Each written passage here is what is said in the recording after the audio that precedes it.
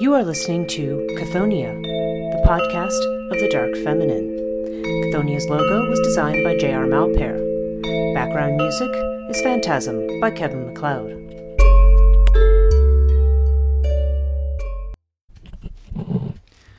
Hello, and welcome to Chthoniya. My name is Breach Burke. I'm your host. This week, our topic is going to be... Sorry, let me just get my microphone situated here. I've got a ton of notes today. My topic today is the goddess Hecate. Hecate is probably, for a podcast about the chthonic realm, especially about female figures in the chthonic realm, one probably might have thought, gee, Hecate is probably who you should have started with. Because she, is sort of quintessentially associated with the underworld. As a goddess, she's been associated. When we think about her, she's associated with magic, with witchcraft, with certainly with the dead, with ghosts. And I think there's a lot of people who, so she's kind of thought of almost in the way Lilith is sometimes thought of as kind of like a demoness figure or something like that. Again, not necessarily by the people who still practice, some form of her worship, just sort of in the general culture. But if you have, among people who practice, say, modern witchcraft and things like that, Hecate is often associated with the waning moon, with the crone. And I'm not sure always correctly at that. There's certain aspects of her where I can kind of see where that association would be, but I don't think that's necessarily part of her nature. Now, let me just begin kind of, this, what I want to do here, how I want to approach the topic of Hecate, because she is, for a goddess who is treated as quote unquote minor in early Greek thinking, she's really not that minor at all. She kind of ends up fitting herself very much into a lot of the permutations of our way of thinking about the underworld, the way that she's thought of, just like some of the other goddess figures we've talked about who seem to have a very nasty reputation, but originally were considered to be quite beneficent. Hecate is extremely complicated, and because of that, that's another reason I've been a little bit reluctant. I know there's a whole lot of people who are very much experts just on Hecate. And I'm sure somewhere along the line I'm going to miss something very critical and important. And I don't know. Hopefully those people will step in and say, "Hey, you didn't think about this or get to this." But because she is so complex, it's the reason also that I haven't done the Morrigan at this point, because there's such complicated figures that it requires more. Some of these goddesses I have read and studied certain pieces over and over again, and it's not that I haven't read the pieces about Hecate and so forth, but there's so much more out there than perhaps, like when I was researching my dissertation, I couldn't believe how much more there was out there about Hecate than I ever even realized. So you're aware of certain things, and then you realize you've just got the tip of the iceberg in terms of the ancient story. Thus, what I want to do is talk about Hecate in two different episodes. So what we're going to talk about in this episode is the original Hecate, okay? What we know about, from what we do know. And again, there's still a tremendous amount that we don't know about these ancient gods and goddesses. But from what we do know, what was her, what are her, what as far as we know are her origins, what and her associations with other Greek deities who are, particularly in the Olympian pantheon. I have here in my own notes, I said I've probably identified at least 6 different Hecates, okay? And maybe they're not different. I mean, they overlap with each other. I don't want to make it sound like they're mutually exclusive. But if I can list them, first of all, you have the Anatolian goddess, the one from Karina, who is probably... a lot of scholars seem to think that is where her cult originates from, and this is now in modern Turkey. Okay, so there's the Anatolian Hecate and her role there, which we will talk about. And of course, as part of this, the idea of her being a goddess of childbirth and protection, which was also her role to a certain degree in Greece. as she has a lot to do with entryways, crossroads, and keys, interestingly enough. Okay. There is the Hecate, who is associated with three Olympians in particular: Artemis, Apollo, and Helios, which are all, Artemis perhaps not surprising. Apollo, well, he is Artemis's twin, but Apollo also, we think of Helios and Apollo as sort of having to do with the sun, with the light. Hecate we think of as, we think of her as a light bringer, but she moves in the darkness. So not necessarily an association you might expect. There's the Hecate of early Greek literature, one that's described by Hesiod and in the Homeric hymns, which are attributed to Homer, probably not written by him. But that's what they are referred to as. And we are going to look at both of, at those sources. Then there's the little bit later Hecate from the Hellenistic period, sort of onward to the early Christian period, where you have a Hecate who is kind of a savior figure.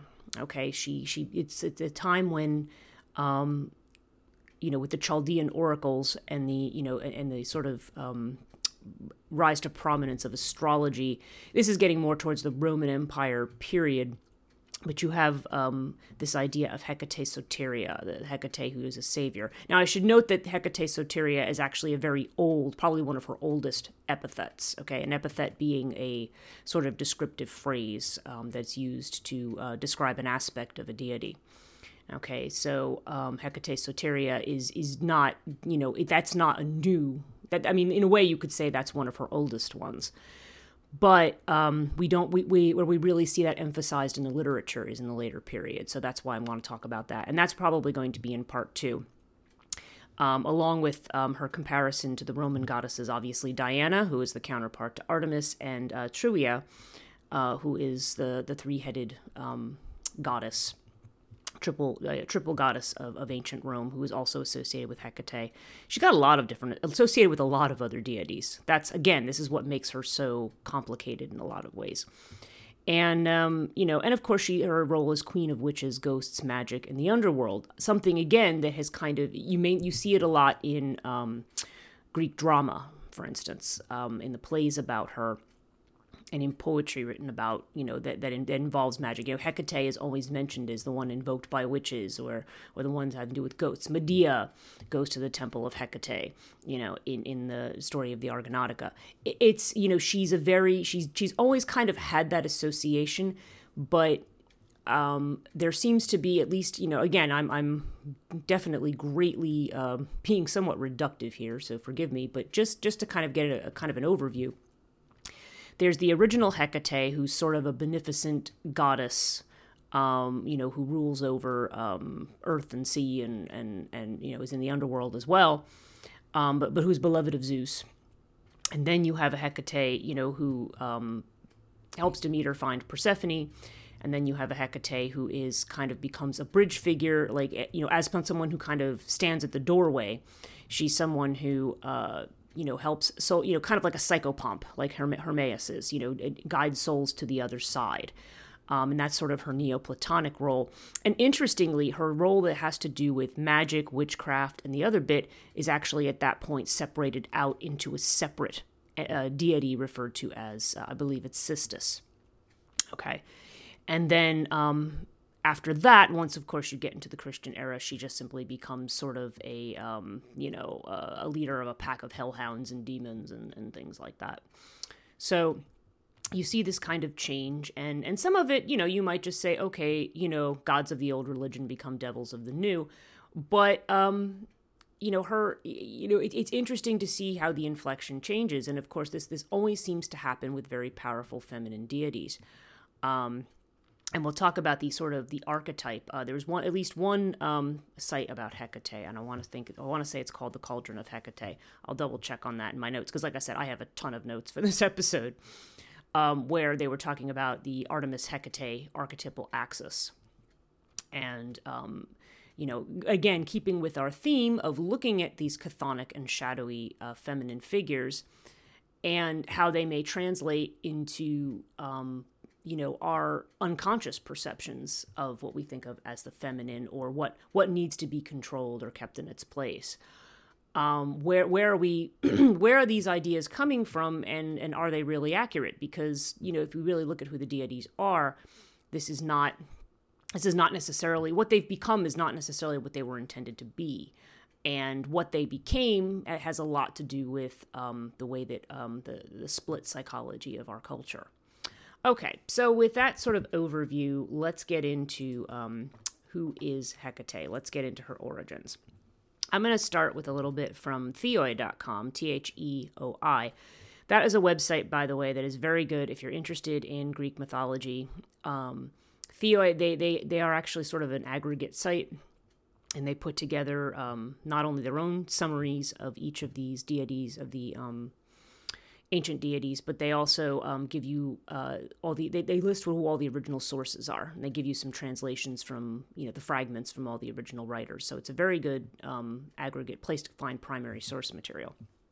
I always recommend it to my students. Okay, so just to read from Theoi. Hecate was the goddess of magic, witchcraft, the night, moon, ghosts, and necromancy. She was the only child of the Titans Perseus and Asteria, from whom she received her power over heaven, earth, and sea. Hecate assisted Demeter in her search for Persephone, guiding her through the night with flaming torches. And that's how Hecate is usually represented, by the way, is carrying flaming torches. After the mother-daughter reunion, she became Persephone's minister and companion in Hades. Give me some coffee here for a minute. 3 metamorphosis myths describe the origin of her animal familiars. Now, that's the other thing, too. Hecate is very much associated with certain animals, okay? Particularly dogs. And here in Theoi, they say the black she-dog and the polecat, a mustelid house pet kept by the ancients to hunt vermin. I think we think of polecats as being kind of like skunks. The dog was the Trojan queen Hecate, okay, and we'll talk about the Hecate story, who leapt into the sea after the fall of Troy and was transformed by the goddess. The polecat was either the witch Gale, turned as punishment for her incontinence. And incontinence, they don't mean she wasn't able to hold her bladder. By incontinence, they mean that she was unfaithful to her oaths or her vows. And Galinthius, midwife of Alcmene, who was transformed by the enraged goddess Aletheia, but adopted by the sympathetic Hecate. Okay, and Aletheia is the goddess of childbirth, who's supposed to be a child of Zeus and Hera. But Aletheia, and she was also associated with dogs. And Hecate has a role associated with children as well. Okay, just finishing up the Theoi description. Hecate was usually depicted in Greek vase paintings as a woman holding twin torches. Sometimes she was dressed in a knee-length maiden skirt and hunting boots, much like Artemis, whom she's very much like also. In statuary, Hecate was depicted in triple form as a goddess of crossroads. Her name means worker from afar, from the Greek word hekatos. The masculine form of the name Hekatos was a common epithet for the god Apollo. Okay, so we see an Apollo connection. Hecate was identified with a number of other goddesses, including Artemis, Selene, who's the moon goddess, Despoine, the sea goddess Crataeis, the goddess of the Taurian Chersonese in Scythia, the Colchian nymph Perseus, the heroine Iphigenia, the Thracian goddesses Bendis and Cotys, and we've talked a little bit about them with regard to the mother goddesses and also with regard to Ereshkigal and Inanna. And by the way, Hecate in the PGM, the Greek magical papyri, which is a magical work of magical spells from very, very early Roman Empire period that really combines a lot of things, associates Hecate with Ereshkigal. The Euboea, and then with several nymphs, Myra, who is also considered to be like the equivalent associated with the dog star Sirius, okay, which was very important to the ancient Egyptians and also important to the Greeks, okay, and of course there you have that dog association too. The nymph Daria and the nymph Harkina. So she's kind of the phrase that comes to mind is she has her tentacles out all over the place, but she's not. I don't want to give you the impression she's a Cthulhu-like figure, because she's not at all. And in fact, the earliest discussions of Hecate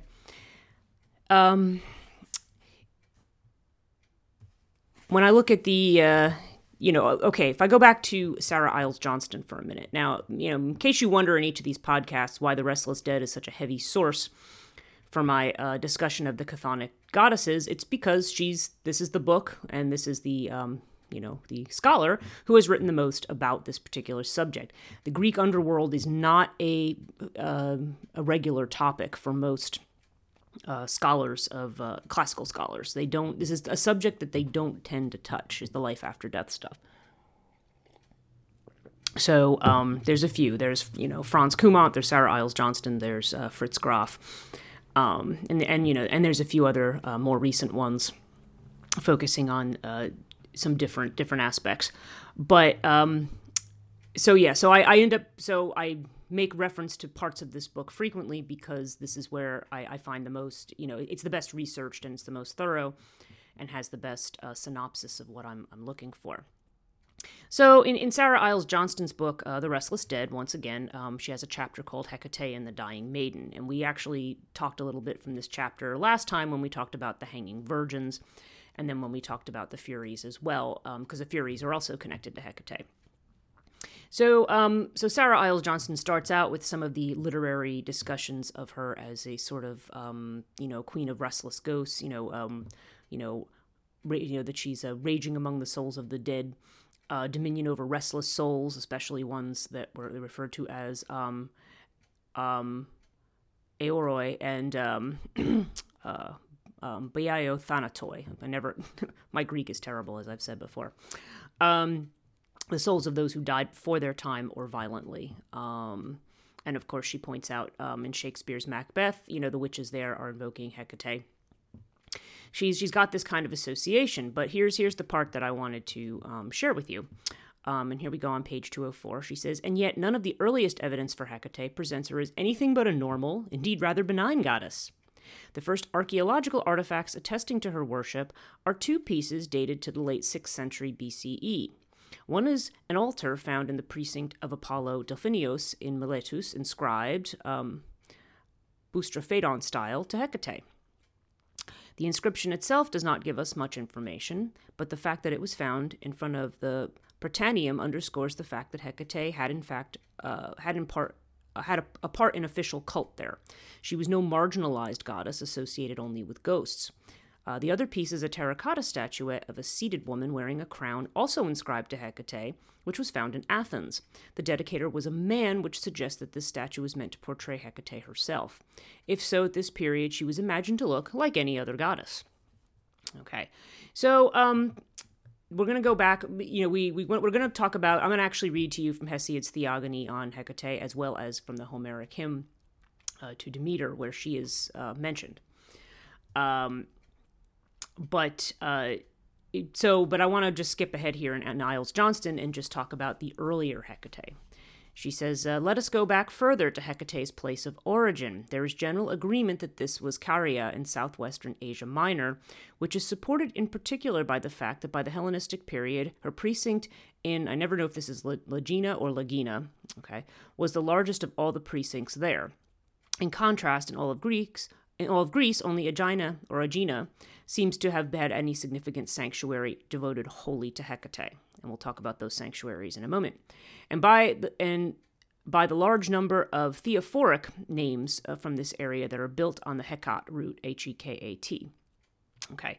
And this, by the way, is, and this is Sarah Iles Johnston, but also I was reading an article by, I think, William Berg, and then, which was in one of the classical, it was in Newman, which is Brill's Classics Journal, and also in Walter Burkert. They also agree that it's the presence of the temple, and it's the presence of all of the epithets that involve the Hecate root that make it seem, which make Lagina seem like the most reasonable place for the beginning of. This is where Hecate worship may have originated from, or just seems to have its most, it's the best candidate for the origins. Okay.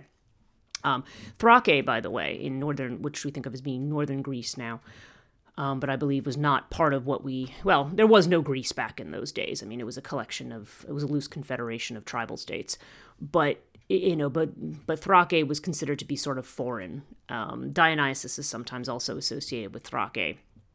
And of course, the association with the goddesses Bendis and Cotys comes from Thrace. But again, that piece aside, this is where we see the most significant evidence of Hecate cult. And she goes on. She talks about the Hecate root with important carrion deities, and that these titles attached to her, meaning Hecate, thereby, at least by Hellenistic times, such as the greatest, Megiste, most manifest goddess, Epiphanostate Thea, and savior, Soteria.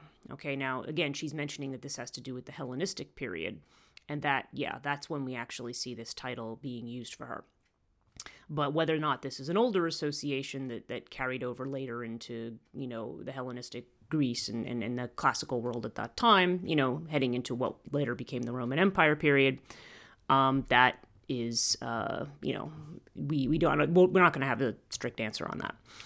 As well as her portrayal on the friezes of her temple at Lagina, suggests she played somewhat the same roles for Caria as Cybele played for Phrygia, the city goddess, mother goddess, and all-around benefactress. Okay.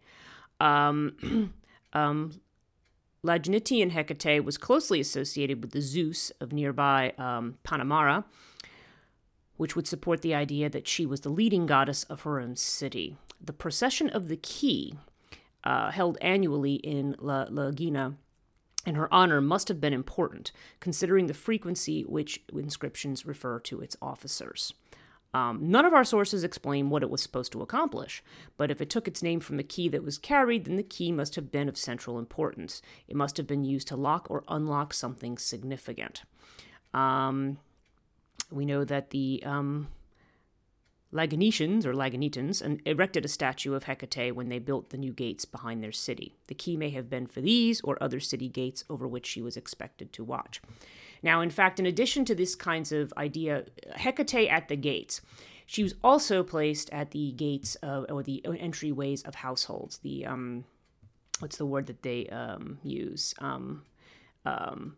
Hecatea, or the Hecateon, which is, as she says, a statue to protect the entrance. Now, the question is, what are you protecting the entrance from? Okay, so Hecate already, she seems to have, there you can see where there can be an inference there of Hecate as a, goddess who deals with ghosts or with evil spirits, because she has the power to keep them at bay, to keep them out of the house. I'm going to take another sip of coffee here.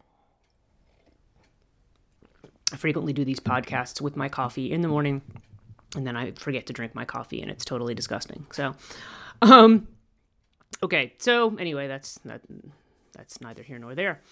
So we have this association of Hecate with gates and with keys. Okay, that seems to be part of her original role. Let's go look at, and I'd like to talk about what that means. And I think her association with dogs also is connected to this as well. When we think about dogs, again, her association with childbirth, okay, because she's also a goddess who is, at that time, appealed to for, safe birth.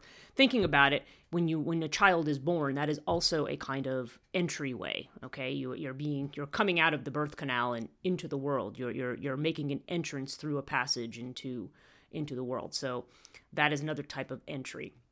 So again, Hecate, just by her very nature, is liminal. Okay, she literally stands on the threshold. She is literally a goddess of the threshold. Perhaps as much, if not more so, than even Hermes, whom we think of as like a trickster. Although interestingly, I've not seen associations of Hecate with a trickster. She's not portrayed that way. Even though she is a goddess, like a threshold goddess. And a lot of times those that are on the threshold, they're considered to be kind of untrustworthy, like you're not really sure if they're here or there. A lot of our culture's discomfort with things, for instance, and I'm sorry, I apologize if this sounds like a digression, it's not. Discomfort, for example, with trans people. Well, which are you? You have to be one or the other. I don't trust that you're both in some way. And the ancients felt the same way. It was kind of like, well, you had to be either here or there. You couldn't be in between, because being in between was, it not only, when you cross those thresholds, certainly in ancient tribal thinking, not just in Greece but elsewhere, when you're someone on the boundaries like that, it's like you have a foot in the other world, and therefore, you could be somebody coming with something threatening. You could be taking somebody away to some other world, or you could be do something to upset the normal flow of life, which is what tricksters do. But oftentimes, because perhaps it's time for someone to make that kind of a transition. But our distrust, and especially today, you're either for us or against us. It's like you have to be on one side or the other. There's no such thing as being able to be on both sides of something. And so when people do that, there's an automatic unconscious distrust, because we automatically think, okay, we're dealing with something that's not quite, that's something outside the norm. Now, again, the reality is that we encounter thresholds all the time in life, and that's not, that doesn't have to be, and even if it's a scary experience, in some ways that it's just something, you deal with, and then there are times when you are in the gap, and I'm actually at that point in my life right now where I'm in the gap, and I hate it. So I understand how people feel about kind of being between things. But yeah, again, just talking about how we kind of like things to be one way or the other. That also, by the way, might be Hecate's association with holidays like Halloween or Samhain later on. Again, as she kind of gained a different inflection in more modern pagan religion, because of course she's a goddess of the threshold, and Halloween is supposed to be when the veil's thin between the worlds. So there's a lot of the rituals and so forth, even dressing up and doing things, the idea is that you're crossing boundaries. You're either dressing up like ghosts from the other side, or if you're a man, you're dressing up as a woman, or a woman as a man, vice versa. All these kinds of things that go on where regular boundaries are gotten rid of. And we know that if we don't want to get rid of all boundaries, because then you have total chaos. So those thin boundary places are, we respect them, but they also are a bit frightening. But, so it's good to just kind of keep all that inflection in mind when you think about things like this. Okay, let me move on to Hesiod. I want to talk about, I'm just opening up my notes here. And I'm actually reading from a translation of the Theogony by M.L. West, which is the Oxford World Classics translation that I happen to have. It's the easiest one at hand in my collection. Okay, so let me just find I bookmarked the page, now I just have to find it. Okay, so in the Theogony, he starts, I'm starting with lines, I'm on the page with lines 399 to 431. Phoebe, who was the goddess of the moon, came to Coeus's bed of delight, and conceiving then the goddess with the god united in intimacy, she bore sable-robed Leto, Leto being the mother of Artemis and Apollo, ever gentle, mild towards men and immortal gods, gentle from the beginning, most kindly in Olympus. She bore also Asteria. Okay, now this is interesting because this ends up connecting Hecate with Leto, who is the mother of Artemis and Apollo. Okay. Whom it is good to speak of, whom Perseus later brought home to his great house to be known as his dear wife. There she conceived and bore Hecate, whom Zeus, son of Cronos, honored above all others, granting her magnificent privileges, a share of both the earth and of the undraining sea. Okay, so she's got a foot in both, right? From the starry heaven, too, she has a portion of honor, and she is the most honored by the immortal gods.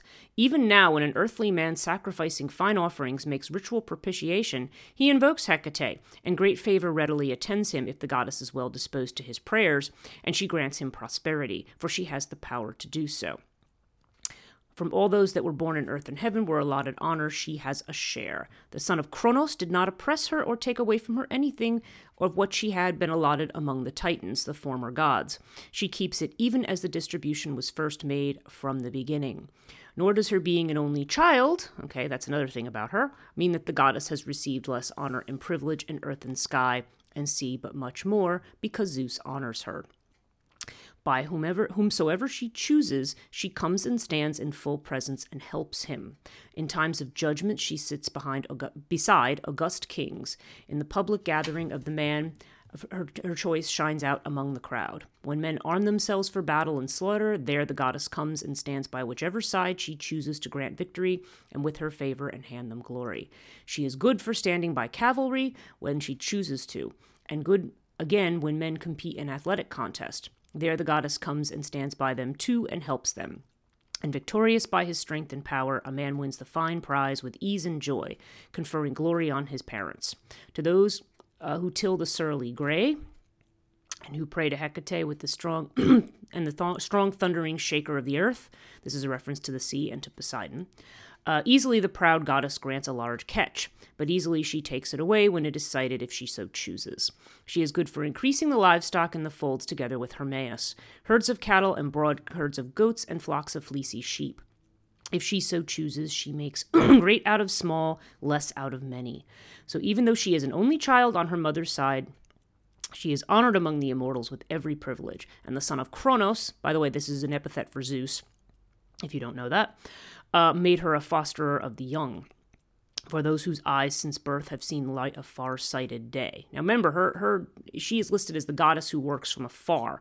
So there's also this sense of distance in Hecate, and she's now referred to as far-sighted here by, seen the light of far-sighted day. There's definitely an element of Hecate that she works from, she's working from some kind of a distance. So she has been a nurse of the young from the beginning, and these are her privileges. Okay. Now, interestingly, I was looking up some of the footnotes on this. Okay. And let me just find which section I'm in here. Okay. Blah, blah, blah. Okay. Hecate. Okay. Yeah. The translator's note on Hecate, he says, the section that follows is of a special interest for Hesiod's religious outlook. He sounds like an evangelist for Hecate, who is not mentioned by Homer and seems to have been a relatively new goddess. She has not yet developed the sinister associations she comes to have in later centuries. Okay, so that's his brief note on Hecate. And yeah, I mean, and that piece, I've also, in other research that I've done, scholars are kind of baffled by that piece, because Hecate, she's not an Olympian. She's not even really mentioned among the Titans. She's not mentioned in the Titanomachy or any of the great wars between, in the creation of the world. Hesiod mentions her. Like I said, Homer says nothing about her. As we said, she's mentioned in Homeric hymn, but as we know, Homeric hymns are sort of falsely attributed to Homer, more than likely. So the question then becomes, well, where did, she seems so marginal in some of the literature, but yet here we have one of the earliest sources of Greek written literature. As remember, before Hesiod and Homer, there's really not much. There was a Greek Dark Ages, and before that, you had the writings of sort of the Minoans and the Mycenaeans, Linear A and Linear B. You had the writings of the Hittites, who were sort of in Anatolia at that time, and where we get, possible, corroborative accounts of the city of Troy, for example, because we don't know if the Trojan War was a real event. But there seems to be, that's the earliest we have from this era, and aside from Egyptian literature, of course. But this is in terms of what's been written in Greek. This is what we have, and the age of that cannot be determined, because we just know that this is when there was writing and when it was written down. We don't know how old the story might have been part of oral tradition and so forth. And with Hesiod, where does he come from? I mean, there's a sense that I'm trying to remember correctly now, because I've studied so many different writers. I want to say that there's, I can't remember if Hesiod is associated with Aeolia or Ionia. There's kind of an elements of both. So in his in his language, and that could just simply be that other people have altered his writing. But I don't want to digress too far on that. The other Homeric hymn I want to talk about regarding Hecate is from the Homeric hymn to Demeter. Okay, so this is from the Homeric hymn that talks about the abduction of Persephone. Now, we've already done a podcast on that, so I'm not going to rehash that story or anything there.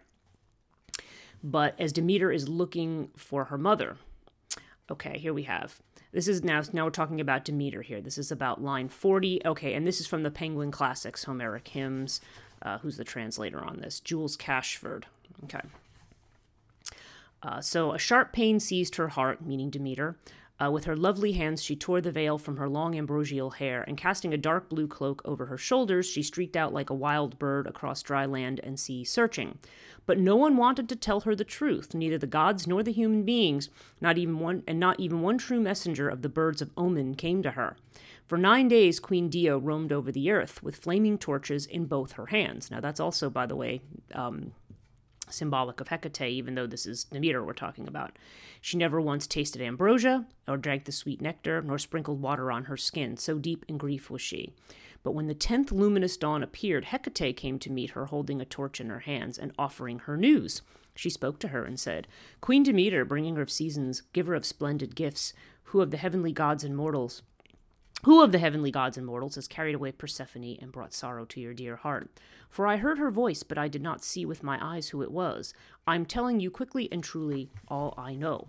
So Hecate spoke, and the daughter of Rhea with her lovely hair answered her not a word, but darted swiftly away with her, flaming torches in both her hands. So they reached Helios. Now Helios is the sun god, he who watches gods and men, and they stood in front of his horses, and the sacred goddess asked him, Helios, will you give me honor as a goddess, if I ever warmed your heart and soul with word or deed? The girl I bore, that sweet young shoot, lovely to look upon, I heard her sobbing the empty air as if she were being forced against her will, though with my eyes I saw nothing. But you with your rays, you looked down on her from the luminous air, all the earth and sea. Tell me the infallible truth about my dear child, if you saw her anywhere, who it was, far away from me, who seized her violently against her will. Was it a god or a mortal man? Okay.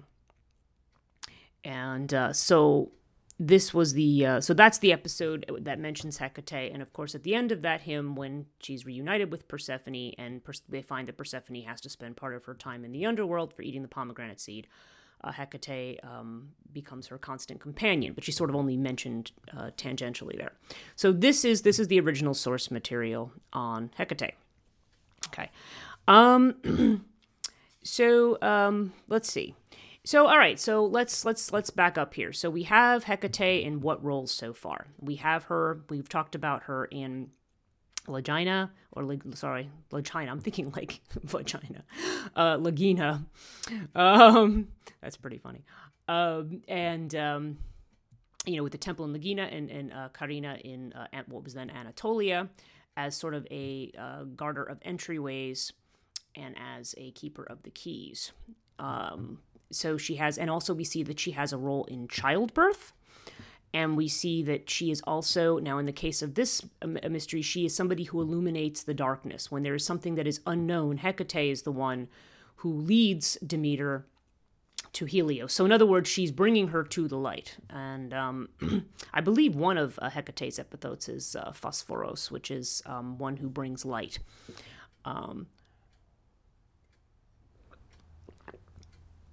Sorry, that's the end of my coffee. Okay. And that might also explain Hecate's connection to the moon, because she's considered to be a granddaughter of Phoebe, the original Titan goddess of the moon. And she's, and of course the moon is the one, it's not a planet, it's a moon, right? But it illuminates the darkness, especially when the moon is full. So, although interestingly, Hecate has become associated with the waning moon and the dark of the moon. So, her carrying of torches through the darkness. Now, there's one who illuminates when one is in darkness, when one is lost, when one is uncertain. One turns to Hecate, and Hecate illuminates and brings clarity. Now, now, I find that when it comes to Hecate's association with magic, which probably, again, it probably threads all the way through her her associations in the the entire span of her existence as a goddess. But I think that when we think of the word occult, okay, the word occult has to do with what is hidden. So you can see where Hecate would be associated with things that are occult because she's associated with that which is, which is in the dark. And that's what occultists seek to do, to illuminate what's in the dark. Whether it be to try to see the future, whether it simply be trying to find out hidden secrets of nature. That is why Hecate seems to have that association. So we see that. We see that she has... certainly in Hesiod's view, Hesiod takes kind of a dim view of a lot of things. But he doesn't take a dim view of Hecate, that's for sure. And so she has this connection. Now, the entryway thing also has to do with crossroads. I have another piece that I want to talk about here from Mark Cartwright, who wrote an article. Okay, yeah, here we go. So, as I mentioned, I have tons and tons of notes. Okay. So this is from Mark Cartwright's article in the Ancient History Encyclopedia on Hecate. He says, the goddess had unusual rituals performed in her honor, which included the offerings of food given at crossroads, road junctions, and any other sort of boundary or threshold known as the Supper of Hecate. These took the form of small cakes of eggs, cheese, bread, and dog meat, which were lit with miniature torches, or alternatively a dish of red mullet, which was usually prohibited from offerings to other gods. Hecate was also offered the sacrifice of dogs, especially puppies. That's sad, isn't it? The dog connection may be from the fact that dogs were known to eat the dead if left unburied. They also howl at the moon, of course. A further canine connection may be with the Egyptian god Anubis, who guided souls to the underworld, and the Greek three-headed hound of Hades, Cerberus, or Kerberos, may be an earlier form of Hecate. That's right, because if you think about it, Kerberos has 3 heads, and Hecate is only shown in triple form, and she's associated with dogs. Interesting. And Kerberos is the one who guards the gate. The offerings to the goddess were made each month during the night of a new moon. The goddess was especially appealed to by sorceresses for aid in their magic and spells, and appears on surviving examples of curse tablets. Yeah, the curse tablets are something I'm going to talk about in the next, my part 2 of my Hecate episode. Because I'd like to pull some examples of those, which I don't have. I know where to get. I know where to find them. I just don't have them at my disposal at the moment. Okay. According to Pausanias, 2nd century Greek CE, Greek traveler, the island of Aegina had a mystery cult dedicated to the goddess, where it was believed those suffering mental illness could be cured. Now, there's another thing.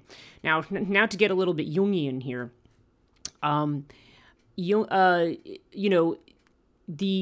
The underworld, okay, becomes sort of associated metaphorically, if you will, with our unconscious, with the things that go on in our minds that are not part of our conscious thoughts, part of our rationality.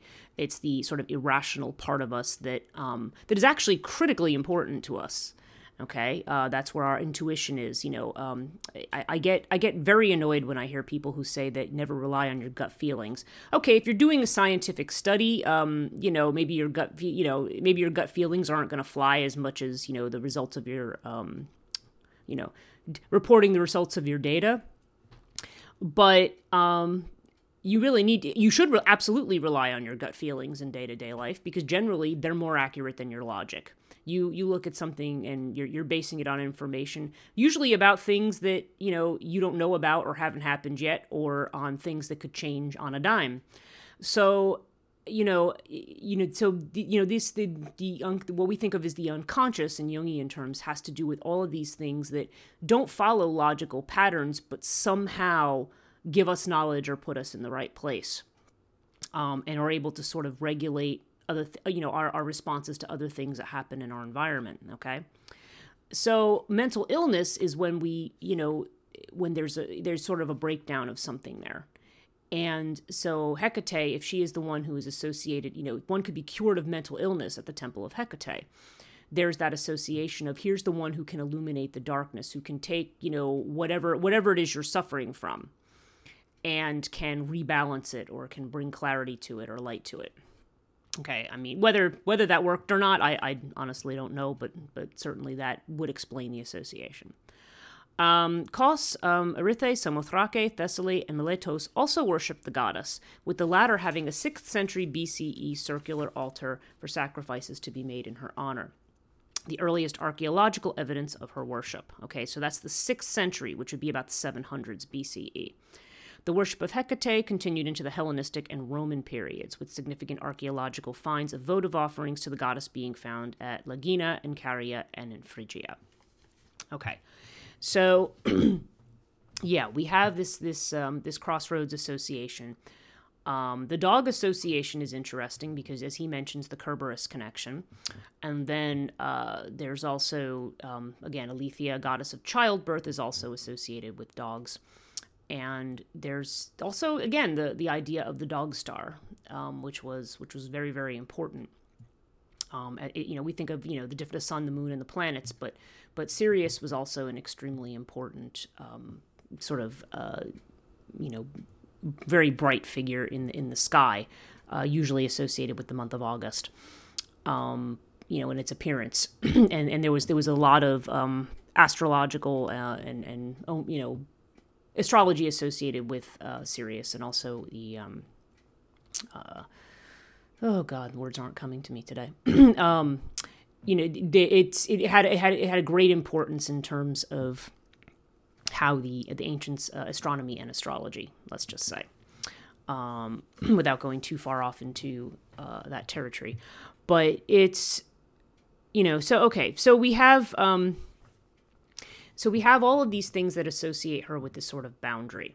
In later times, in Roman times, you have deities like Janus and Portinus, for instance, both of which are associated with keys and with gateways. Janus is always a deity, and there are Janus-like figures that appear in all cultures. Okay, there's on one of the Aran Islands in Ireland, even there's a Janus-like figure, and what we mean by that is one that's got two heads, one that looks backwards and one that looks forward. Okay. And that's, some people think that's past to future, whatever it is, it's a liminal, it's a looking backwards and a looking forwards. And, of course, the month of January is named for Janus. That's kind of the gateway month. That's the new year, right? So, and Portinus, that's where we get the idea of, comes from the word for port or portal. And usually he has more to do with ports, like with seaports and that sort of thing. And again, these deities are also shown holding keys. So you see Hecate kind of being subsumed into that. She also, again, has some of these connections to Apollo and to Artemis in particular. Sarah Iles Johnston does talk about how Artemis is kind of end up absorbing a lot of the roles of Hecate. We've talked about Artemis with regard to some of the rituals of girls moving from girlhood to womanhood. And here I'll have Sarah Iles Johnston again, page 211. She says, she mentions that one of Hecate's earliest roles in Greek literature and art was that of a wedding attendant. In this, she was similar to Artemis, who was also expected to bless weddings with her presence, ensuring the bride's safe transition from maiden to wife. As is well known, this was but one aspect of Artemis's general guardianship of the female's passage from girl to mother, which also manifested itself in her presence when women gave birth, her protection of children after birth, and even earlier in the process, her sponsorship of a variety of rituals in which girls symbolically made the transition from virgin to marriageable woman. Hecate, too, exhibited a concern for women that extended from the time they were ready for marriage through childbirth. In fact, it was undoubtedly this common range of interest that led to the early association of the two goddesses. Aeschylus credits Artemis Hecate with bringing labor pains to women. Antonius Liberalis, drawing on the 2nd century BCE poet Nicander, relates a story whereby one of the midwives present at Heracles' birth was turned into a weasel by Hera, but then in recompense was honored by Hecate and became her sacred servant forever. Okay, that's what they're calling a polecat, is a weasel. Which suggests that Hecate was a goddess whose midwives particularly serves. Ennius mentions that Truvia, i.e. Hecate, could bestow children on fathers who prayed to her. Hesychius described the birth goddess Genetilis as another form of Hecate. The Chaldean oracles makes Hecate the goddess through whom grace in the material cosmos was created. Okay, that I'm not going to get into because that's the next episode, we're going to get into that.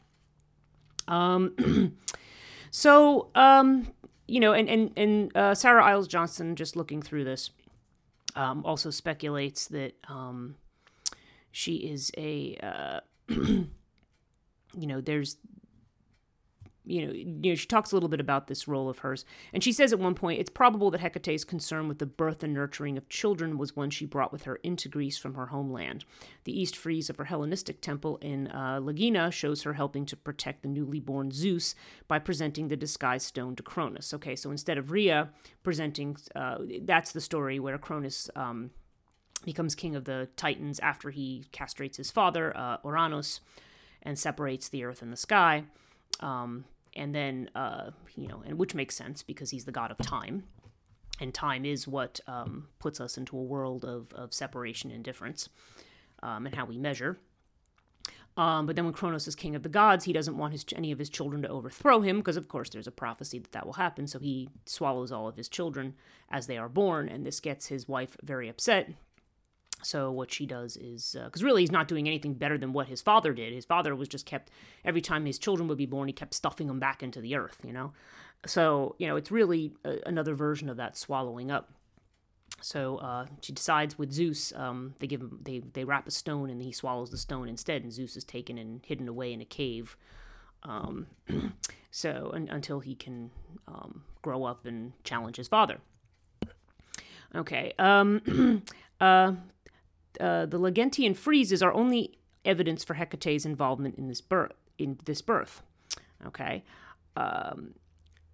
Similarly, only at the Lagentian temple does she participate in the myths represented on the west and north friezes, which show the Gigantomachy, and a treaty being made between Amazons and unidentified warriors. Krauss suggests, correctly I think, that the roles Hecate plays in these friezes aligns generically with those that were celebrated at this, her biggest cult site. The artist, wishing to express her locally popular roles through well-known Greek myths, introduced Hecate into established stories where she formerly had no part. Okay.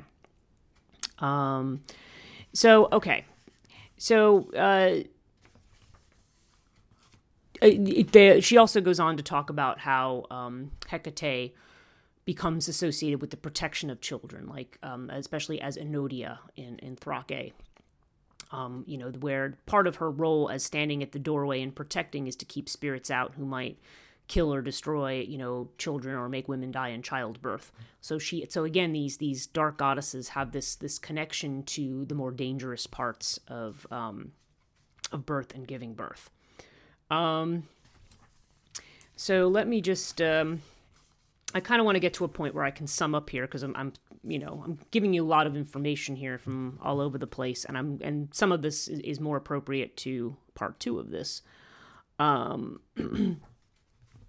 I just want to, this is a very long chapter, and I know what I'm looking for, but I just need to get to it. Okay.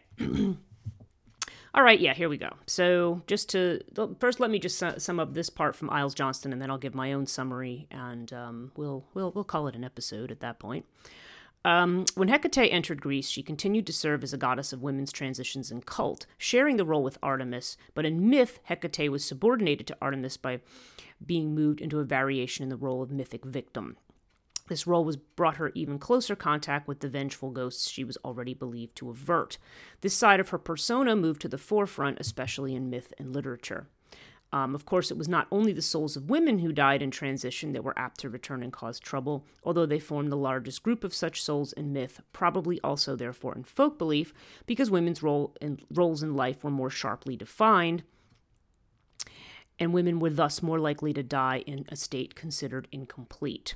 Occasionally we hear of male Aori, and both men and women could be biothanatoi or ataphoi, the two other categories of souls most likely to become problems for the living. In magical texts of late antiquity, Hecate was expected to avert all types of ghosts or lead them on against the unfortunate. Okay. In earlier times, it was surely hoped that the Hecatea erected outside of houses would avert all sorts of ghosts as well, even if they were erected specifically to protect against the sorts that would particularly attack women and babies, as I surmised earlier. And again, this is Iles Johnston, page 249, if you have this copy of the book. Hecate's association with Aori in the myths we have been discussing was one of her connections with the ghostly world, but it was not the only one. It was all these elements in combination that led to her, rather than Hermes or other god, becoming their leader. Okay, so she's talking a little bit about how she gains that role.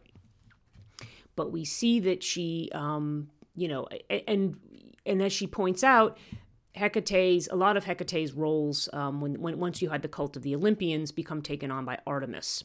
And I've always felt, Artemis is a hunting goddess. She has her animal is the stag. She also runs with sort of hunting dogs and with the deer. And Hecate at night rides also with her dogs and her weasels and whatever else in the underworld. And you have this, and you have this sort of close connection between the goddesses. They both have associations with the moon in their own way. And in Hesiod's version, at least, they both share, Leto is the mother of Artemis and Apollo, but she's also the grandmother of Hecate, which kind of, and interestingly, makes her younger than, if she's a granddaughter of Leto, then that makes her actually younger than Artemis and Apollo, which is kind of interesting. And then, as I'd mentioned in previous episodes, like the sacrifice of Iphigenia, where Hesiod said she actually becomes the goddess Hecate after, when they sacrifice her. And Sarah Iles Johnson does talk about that, how, the outraged victim then becomes becomes kind of the leader of the outraged victims, if you will. Now, I mentioned earlier the Artemis Hecate archetype as a model of at least one site that likes to reflects on and talks about Hecate at length. I believe it's the Cauldron of Hecate.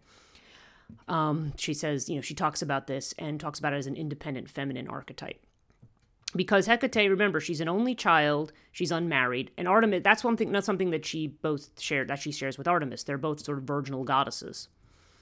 And thus they're not fulfilling what was, as Sarah Iles Johnson says, the sharply defined role of women as being, becoming mothers and marriageable.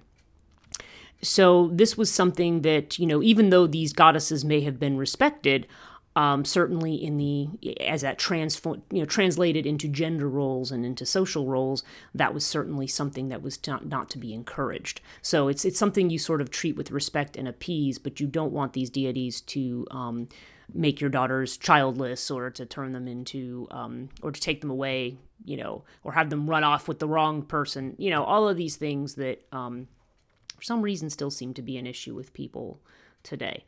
We've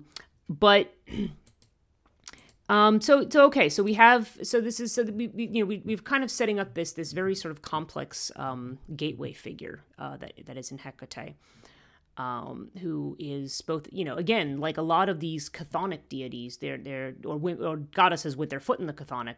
It's sort of like they deal with prosperity, with bringing children, with extending the family, but also with cutting it off. Okay, so we're going to talk more about Hecate as a savior figure, and then also her later more negative associations as you move through the Roman Empire and, of course, the early Christian period and so forth. But we'll do that in a part 2. So in the meantime, just a quick plug. Please check out chthonic.net. You might be listening to this podcast on metapsychosis. I'm still waiting to see when that's, when the sort of launch interview is going to be put up. I have to have a conversation about that this week. So please check it out. We've got a lot of great stuff coming up. My book, Death and the Maiden, is now out. Okay. I will be posting information about that if I have already, but I'll do it again as I get updated information to Twitter, to Instagram, and to my account on Facebook as well. And, please check that out. I think if you're interested in this subject, I think you will find it, I spent a long, long time researching that book. So I think you will, find it interesting, in the ideas presented there, if you're interested in this topic. I also want to encourage you, if you're interested in supporting the work that I do, please go to patreon.com/Chthonic and become a patron. Patrons are going to get other kinds of cool stuff and previews and, and shout outs and extra videos and things. If you would like to support my work, please check that out. And I want to give a big thank you to all the patrons that I have already. Your contributions are helpful in helping me keeping this going. And with that, I think I'm going to, I think I'll stop talking for now because I'll find a way to keep talking. And we will talk more about Hecate in the next episode. Bye-bye now.